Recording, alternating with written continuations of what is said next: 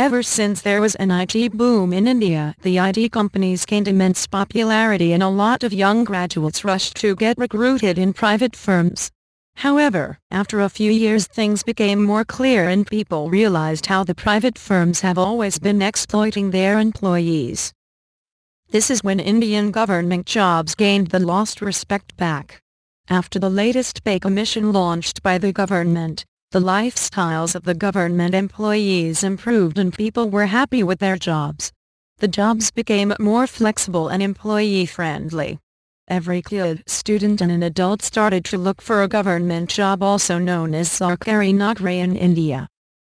There are many benefits of having a state job, such as job security, good salaries, flexible rules, sufficient leaves, non-hectic schedules, and the list goes on and on. After all the benefits and merits, still people fail to get a government job because of several reasons, such as unable to clear in the entrance exams, and many times people just fail to get a job opening notification on time. To get more details about it, you may dig at www.employmentnews24.com.